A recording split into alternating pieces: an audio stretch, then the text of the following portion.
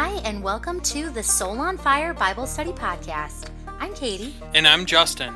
Get ready to let God's consuming flame take hold of your life. Join us as we follow along with the Chapel High School Ministries Sunday night Bible study in the book of John. Each week we'll dive deeper into another chapter and demonstrate how God speaks to us all through His Word. Hi, you lovely people out there. This is Katie. Today, we're going to be going over John chapter 10, which is all about the Good Shepherd. As you know, Justin went over John chapter 9. I'll be going over all of John chapter 10. Let's start at the beginning. Verse 1, I tell you the truth. Anyone who sneaks over the wall of a sheepfold rather than going through the gate must surely be a thief and a robber. But the one who enters through the gate is the shepherd of the sheep. The gatekeeper opens the gate for him, and the sheep recognize his voice and come to him. He calls his own sheep by name and leads them out. After he has gathered his own flock, he walks ahead of them, and they follow him because they know his voice. They won't follow a stranger. They will run from him because they don't know his voice.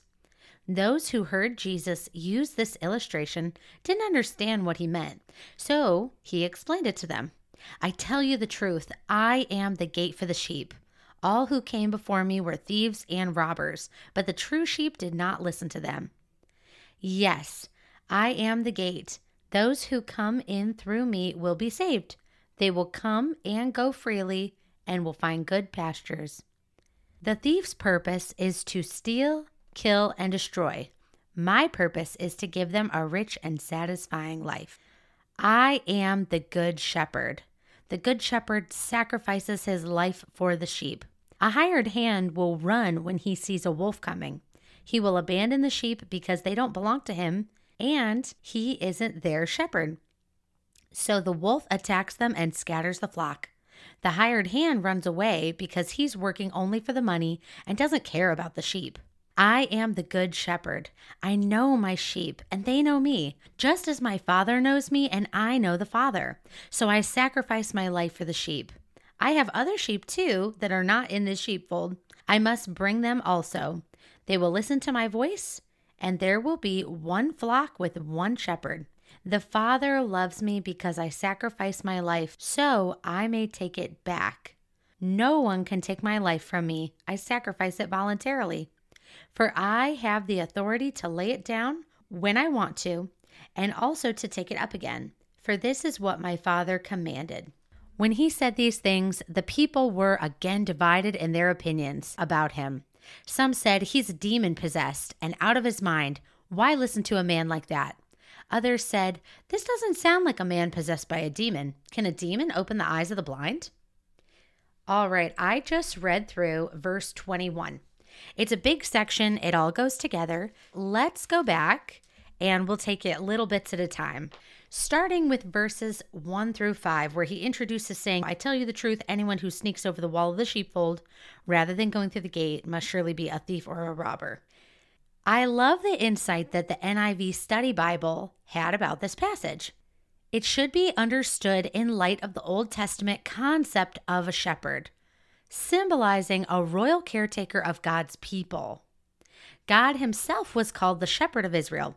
A great example is the 23rd Psalm. The Lord is my shepherd, I shall not want. That's just verse 1. Or Psalm 80, verse 1. Please listen, O shepherd of Israel, who led Joseph's descendants like a flock. It mentions that God gave the leaders of Israel, also called shepherds, great responsibility, but they were later denounced as false shepherds. God promised to provide the true shepherd, the Messiah, to care for the sheep. It appears in references like Ezekiel 34, verse 23, where it says, I will place over them one shepherd, my servant David, and he will tend them. He will tend them and be their shepherd. Verse 24, I, the Lord, will be their God, and my servant David will be prince among them. I, the Lord, have spoken. And to understand this passage just a little bit better, the NIV Study Bible mentions that when it's talking about the coming Messiah, you can see it referred to sometimes as David. When you hear that section, you can re-listen even if you like. Make sure that you understand that the Messiah was to be a descendant of David and would achieve for Israel what David had, except more fully. So many times they referred to the Messiah and David synonymously in this type of passage.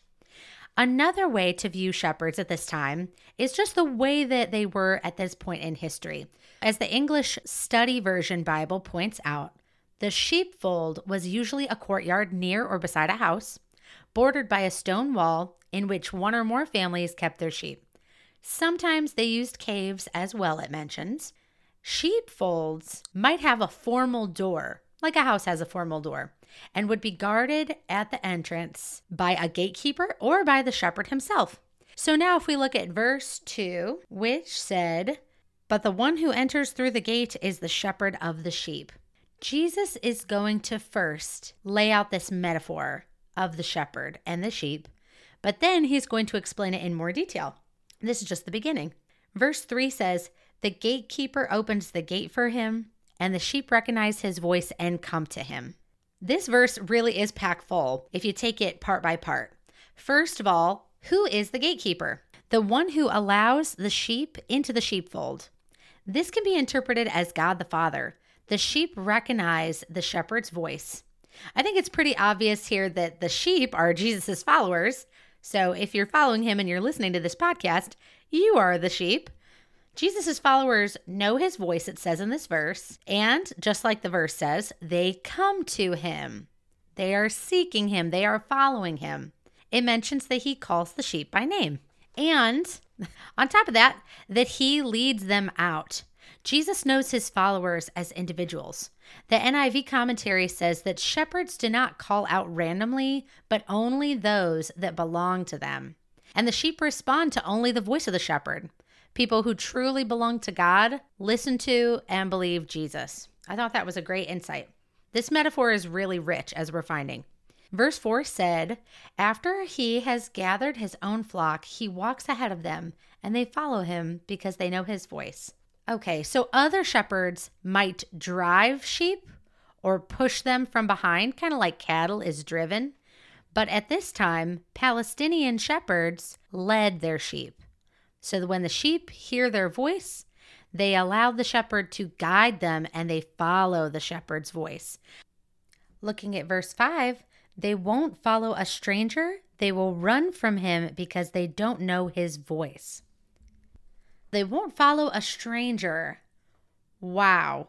The question comes to mind, how do you know if a person that you are following is leading you astray? Like the stranger trying to lead the sheep astray here. Compare what that person says to what the Bible says. How do you know if the church you're going to is doctrinally sound? Compare what they preach to the Bible. This point was brought up in our small groups, and I thought it was an excellent question, and a really great point.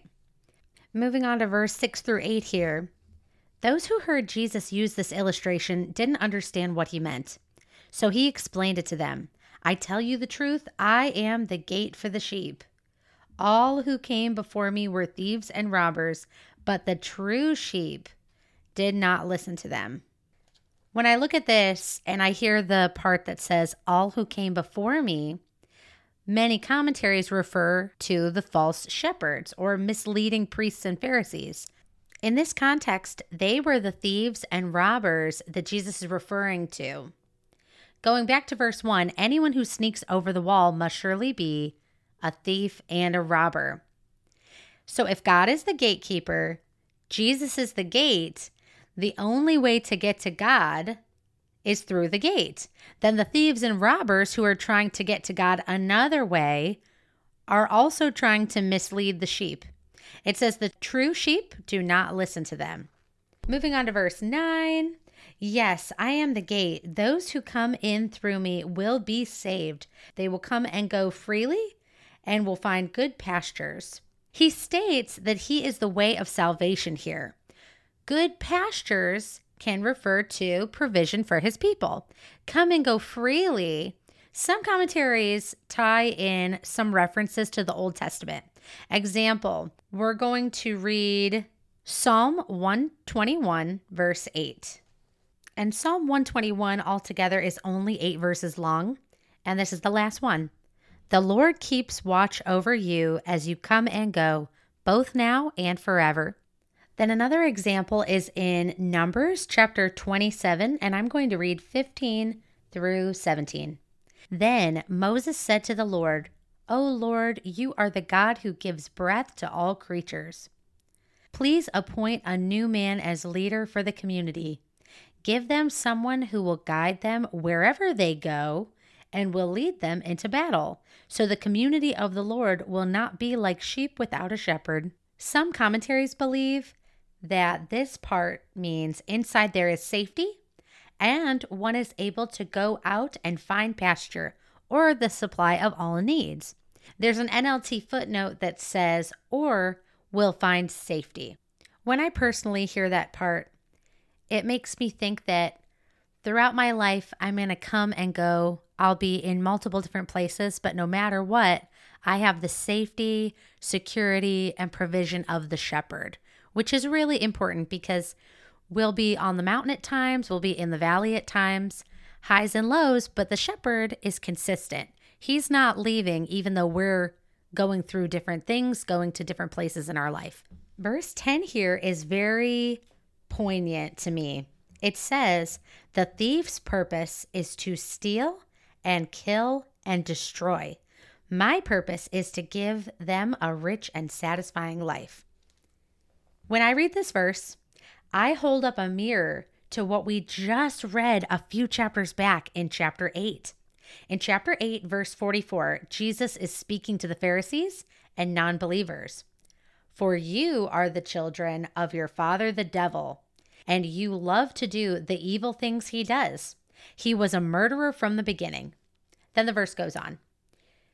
But if I look back here at verse 10, I read here and I see a parallel. Satan's purpose is to steal, kill, and destroy. So naturally, a follower of Satan will be doing the same. Even though this passage here is a comparison between Jesus as a shepherd and false shepherds like the Pharisees, it's a perfect example. He's already said they are following their father. They think they're following God, but they are definitely not. In verse 11, Jesus says, I am the good shepherd. The good shepherd sacrifices his life for the sheep. This is the first time in this passage that Jesus mentions sacrificing his life for the sheep. In the Old Testament, God is mentioned as the true shepherd. A great example, the famous Psalm 23, which we mentioned earlier. In the King James Version, it reads, The Lord is my shepherd, I shall not want. He maketh me to lie down in green pastures. He leadeth me beside the still waters. He restoreth my soul. He leadeth me in the paths of righteousness for his name's sake. So he's definitely referred to as a shepherd here. David and Moses are actually also depicted as good shepherds, if we read back. Jesus is the good shepherd, though. It's interesting because David was an actual physical shepherd. He was tending to sheep before he was anointed. But if we move on here, starting at verse 12, a hired hand will run when he sees a wolf coming. He will abandon the sheep because they don't belong to him, and he isn't their shepherd. And so the wolf attacks them and scatters the flock. Verse 13, the hired hand runs away because he is working only for the money and doesn't really care about the sheep. The hired hand is working for money. He doesn't care for the sheep. That is the part that stands out the most to me right there. Moving on to verse 14 and 15. I am the good shepherd. I know my own sheep and they know me, just as my Father knows me and I know the Father. So I sacrifice my life for the sheep. Verse 15, this is the second time he mentions that he's going to sacrifice his life for the sheep. Anytime you see something mentioned multiple times, you can take note that is probably pretty important. Verse 16, it says, I have other sheep too that are not in this sheepfold. I must bring them also. They will listen to my voice, and there will be one flock with one shepherd. This is so cool. Many times we've seen Jesus has performed miracles, signs, and wonders. This is a great example of divine knowledge. In the future, Jesus knows that salvation will not only be offered to the Jewish nation, but also to the Gentiles. Basically, people who are not of the Jewish descent. So I had in my notes here, this is a reference to the Gentiles, who will be offered the same inheritance as the Jews. One flock, one shepherd is an idea that can point back to Ezekiel chapters 34 and 37, which we keep referring back to, so I'm not going to go and read it again over the past couple chapters here. But there's a good deal of prophecy here, and that's why we keep going back. So if you're curious about it, go back and read it yourself. I also mentioned it's a bit confusing, so maybe start at the beginning. Verse 17, the Father loves me because I sacrifice my life so I may take it back again. Third time he mentions he's going to sacrifice his life. He knows this is going to happen in the future. This is not just his plan. He has divine knowledge that this is what's going to happen. This is the whole reason he's here. This is God's plan. When he says take it back up again, he will voluntarily give his life, and his own divine nature will enable him to rise from the dead, which is just crazy. It's awesome. No one can take my life from me. I sacrifice it voluntarily, for I have the authority to lay it down when I want to, and also to take it up again, for this is what my Father commanded. He's still referencing giving up his life. This is the 4th verse. In chapter 8, we referred to this part specifically because Jesus spells out here that he will sacrifice himself voluntarily. No one can make it happen sooner than he will allow. We're going to continually see, we've already seen it so many times, that the Pharisees or the people try to kill him, or, they send the temple guards after him. But he specifically says here that he will sacrifice himself voluntarily. So this is going to keep coming up. As we near the end of this section about the Good Shepherd and about this metaphor, let's ask ourselves, how can I apply this information to my life right now? There's going to be some content on our podcast list that you can get a little extra deep dive into the application part. But just as a synopsis here, we can look at our own lives and ask, who are the good influencers? Who are the good shepherds in our life? And who are the bad shepherds or the false shepherds or the ones that would love to lead us astray? Because who we allow to lead us can influence the way we make decisions about our everyday life. When we live in a day and age where everything from our friends, marketing agencies, media, movies, influencers on Instagram, TikTok, all that stuff, when they're trying to tell us what to buy, what to wear, how to think and how to feel, we have to be cautious about what we let into our minds. Because like a toxin, those thoughts can poison us and our decision making. So if you get a chance, pray about this. Pray about the things that maybe are subconsciously influencing you that you don't even know about, or the things that you know are negative influences on your life. In this chapter, Jesus mentions the thieves and the robbers.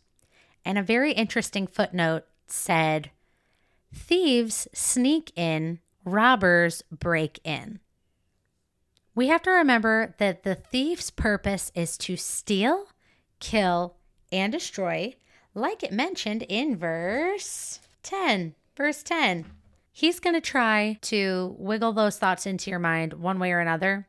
But if you're allowing it to happen, it's going to be a lot harder to fight those influences, fight that poor decision making, fight those thoughts, fight those feelings. So that is some good practical application for this section. Moving on to verse 19 through 21, we're finishing up this little part here. When he said these things, the people were again divided in their opinions about him. Some said, he's demon-possessed and out of his mind. Why listen to a man like that? Others said, this man doesn't sound like a man possessed by a demon. Can a demon open the eyes of the blind? This is an awesome reference to the last chapter. He just opened the eyes of the blind. And when I read this, the last line where it says, can a demon open the eyes of the blind? I think, Finally, some common sense out of these people. Now you're getting it, honey bun.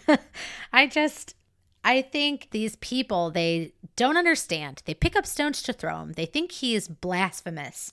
And then you finally get to hear some dialogue of people saying, this sounds more like the everyday person. I would, if I was alive at this time, likely be asking myself, does the evidence match up with his claims? And the answer to that question is yes. Just like it talked about how the sheep won't follow a false shepherd, true sheep will hear the shepherd's voice. As an adult, people will see in their careers that almost everything you do is based on evidence-based practice. Basically, the concept is you're not going to make it a practice unless you have evidence that it works. Same thing here. Analyze information. Be vigilant. Don't just follow any voice you hear, any false shepherd. Check what people say against the Bible. Check this podcast against the Bible. And if something is in disagreement, you know that God's word takes priority. And we try to do that too.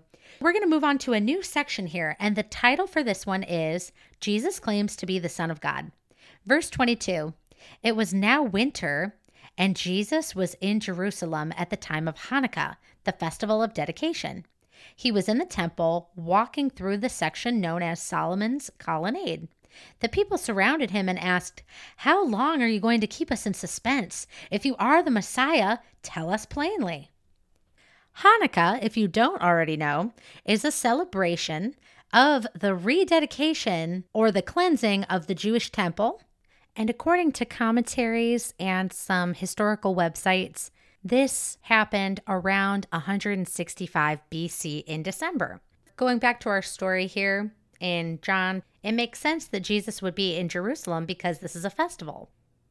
Verse 23, he was in the temple walking through the section known as Solomon's Colonnade. We talked about that, the covered porch. Verse 24, the people surrounded him and asked, how long are you going to keep us in suspense? If you are the Messiah, tell us plainly. Verse 25, Jesus replied, I have already told you and you don't believe me. The proof is the work I do in my Father's name, but you don't believe me because you are not my sheep. Again, he's referring back to the metaphor he just told earlier in the chapter. Verse 27, my sheep listen to my voice. I know them and they follow me. 28, I give them eternal life and they will never perish. No one can snatch them away from me. 29, for my Father has given them to me and he is more powerful than anyone else. No one can snatch them from the Father's hand. Verse 30, the Father and I are one. Verse 28, we just read it, says, I give them eternal life. They will never perish. No one can snatch them away from me. I love a footnote I found in the King James Version Study Bible. Let me read it for you. This is regarding verse 28, and it says, the security of the believer. The doctrine of eternal security teaches that God is able to complete the good work of eternal life that he has begun in every believer. And that is mentioned in Philippians chapter 1, verse 6. The eternal security of the believer is guaranteed by the person and work of God. He is true and just and cannot deny himself. Therefore, anyone who has eternal life has it forever. God promises that no one can ever be separated from his love. And that's mentioned in Romans chapter 8, verses 33 through 39. There's a little illustration too. Some argue that this doctrine leads to antinomianism, that is, allowing Christians to live in sin. This charge, however, denies the very nature of salvation, which involves union with Christ and death to sin. Talked about in Romans chapter 6. But the extent that a Christian fails to serve God, his reward may be lost, though he will be saved from everlasting wrath. This is mentioned in 1 Corinthians chapter 3, verse 15. So the application here, the Christian is saved and secured by faith, but in love and gratitude to Christ will seek to faithfully serve him. There's a reference to this in Genesis 15, verse 6, The primary reference is exactly what we're talking about here, John 10, verse 28, and in 2 Corinthians 6, verse 17. What they're talking about here is that when Jesus says in verse 28 that no one can snatch them away from me, once you become a Christian, nothing, like Jesus says here, can snatch us away from him. But this is not an excuse, like the commentary said, to continue sinning. We went over this in a previous chapter as well, so I won't go as deeply into it. But when we are saved and we have the Holy Spirit, we can't help but be transformed. In the same way that we can't perform good works, the only good things we can actually do are done because of Christ in us. So when we have Christ in us, then the works that flow out of us will be good works.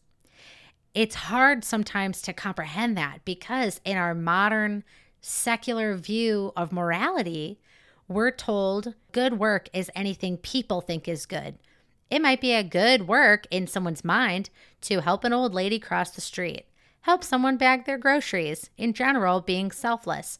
But we know based on the Bible, no one can perform a good work without Christ being in them. In the same way that if you have Christ in you, you're not going to want to keep sinning. Now, we know that we won't be sinless, but we'll be blameless, like we talked about in chapter 8. And just to back that up with scripture, in the NLT version, if we go into Mark 10, starting at verse 17, as Jesus was starting out on his way to Jerusalem, a man came running up to him, knelt down and asked, "Good teacher, what must I do to inherit eternal life?"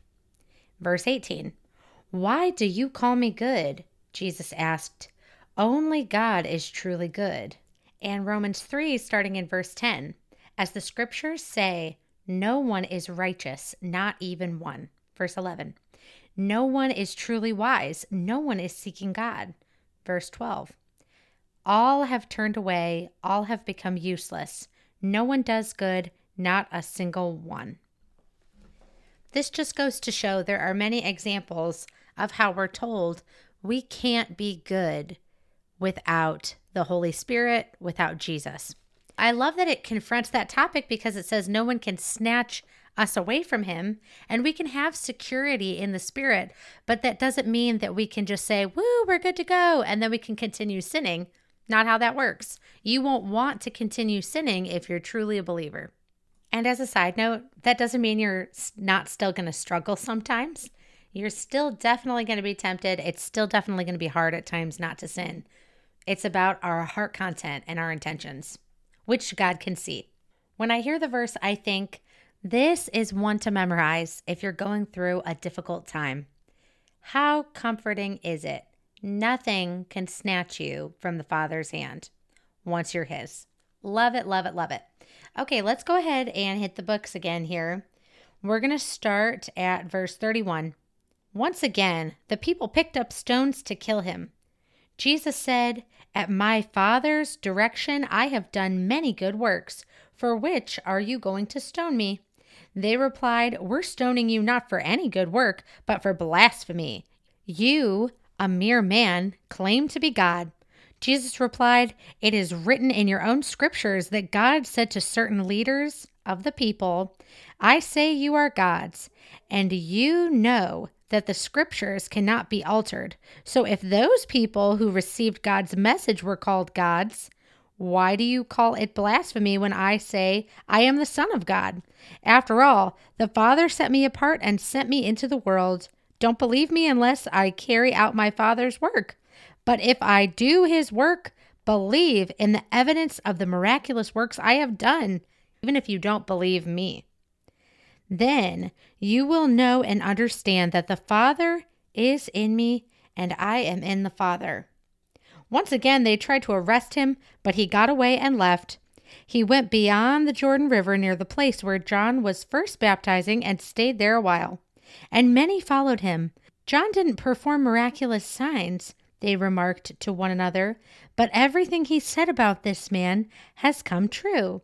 And many who were there believed in Jesus. I must confess, When I read verses 34, 35, and 36, I was a bit confused, where it says, "It is written in your own scriptures that God said to certain leaders of the people, 'I say you are gods.' And you know that the scriptures cannot be altered. So if those people who received God's message were called gods, why do you call it blasphemy when I say I am the Son of God?"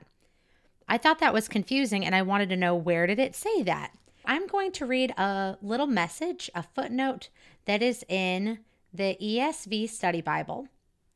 It says, "If human judges, which are mentioned in Psalm 82, verses 2 through 4, can in some sense be called gods for their role as representatives of God, this title is certainly much more appropriate for the one who is truly the Son of God. Jesus depends on just one word in the Old Testament for this argument, the word gods, and it is lowercase g, gods, not capital G. Thus, when he says that scriptures cannot be broken, he implies that every single word in scripture is completely true and reliable. His opponents would have to agree with this." I love that last part. His opponents would have to agree with this. If the Pharisees denied that one part of scripture isn't true, then every argument against Jesus would be complete fallacy. And in general, it is, but not for this reason. It's because they're blind to what the scriptures are saying. Let's go ahead and read the first part of Psalm 82 so we can get that context ourselves. Verse 1, "God presides over heaven's court. He pronounces judgment on the heavenly beings." 2, and this is in quotation marks, "How long will you hand down unjust decisions by favoring the wicked?" Verse 3, still in quotation marks, "Give justice to the poor and the orphan. Uphold the rights of the oppressed and the destitute. Rescue the poor and helpless. Deliver them from the grasp of evil people. But these oppressors know nothing. They are so ignorant. They wander about in darkness while the whole world is shaken to the core." Here's where it says it in verse 6. "I say, you are gods. You are all children of the Most High, but you will die like mere mortals and fall like every other ruler." Verse 8, "Rise up, O Lord, and judge the earth, for all the nations belong to you." When I hear this, I think the same thing as the commentary says. It appears to be an expression. They were chosen rulers, chosen to govern the people, to represent God. So like when we elect representatives in the United States to represent us in the Senate and the House of Representatives, and they speak for us, they're ambassadors. These people are the chosen ambassadors, rulers of the people to represent God, and they failed. He is saying that the Pharisees would take part of what Scripture says into account, but would still reject Jesus's claim, even though he's more worthy to be called God than even those who were called God in that expression. And I also have to think this. In that Scripture, in Psalm 82, it wasn't capital G God like our God, it was lowercase g God. And most of the time when you see lowercase g God, it's referring to false gods or idols. And that really feeds into this picture that they're painting in Psalm 82 even more so. They're sitting on a throne basically above the people, not conducting themselves justly like a false god. If we look back at the verse again in John, verse 35, "And you know that the scriptures cannot be altered. So if those people who received God's message were called gods," then verse 36, "why do you call it blasphemy when I say I am the Son of God?" The main takeaway here is not the part about, they were called gods. It's the fact that the Pharisees will ignore parts of scripture and take out bits and pieces that they think fit their agenda. People still do that to this day. They pull out one verse out of context and try to justify their behavior with that one verse. God's whole word needs to be taken in context of his whole word. So as you learn it and you gain more knowledge about who God is, you're better able to do that. Looking at that last part then, so starting at verse 39 when it says, once again they tried to arrest him, but he got away and left. Again, not his time yet. Then he went beyond the Jordan River near the place where John was first baptizing and stayed there a while, and many followed him. John didn't perform miraculous signs, they remarked to one another, but everything he said about this man has come true. Remember, John was one of the witnesses that Jesus listed earlier in one of these chapters, because everything John has said about him is true. He's a great witness. Then the last verse, 42, and many who were there believed in Jesus. Today, this is the end of our chapter. I am not going to go over the W's, not going to go over them. I am going to read those questions and then let your mind fill in the blank. Because just like God speaks to me through Scripture and Justin through Scripture, he speaks to you through Scripture. So ask yourself these questions. You can even pause this podcast if you want so that you can have time to answer, or get out a journal and write them down. This whole podcast is to get you thinking about how Scripture can apply to your life and finding those things that God has to tell you specifically. So first question, wow, what stood out to me here? What do these verses make you wonder about?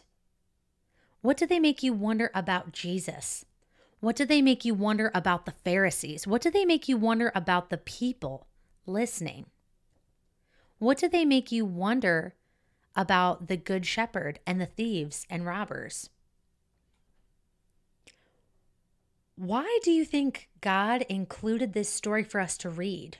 What does he want us to understand? What's the main point here? Who does this show me that God is? And where can I apply this in my daily life? It has been so awesome to study with you today. I can't wait till Justin and I tackle 11 together. I have much more fun with him than without him. So we'll both see you next time. Have a good one, everybody.